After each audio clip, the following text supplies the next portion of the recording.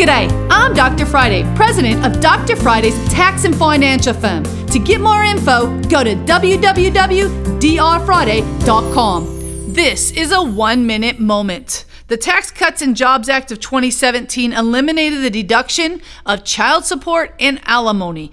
Alimony being the main one. Child support hasn't been a deduction for a while. So anyone that was divorced after the date of December 31st, 2018, now, if you're receiving alimony, it is not taxable. If you are paying alimony, you cannot deduct it from your tax return, which I can be honest with you and tell you that has totally changed the way divorce has come down. Because it used to be we'd work out the numbers to make it best tax advantage. Now, we're looking at how we can save the most for the person paying.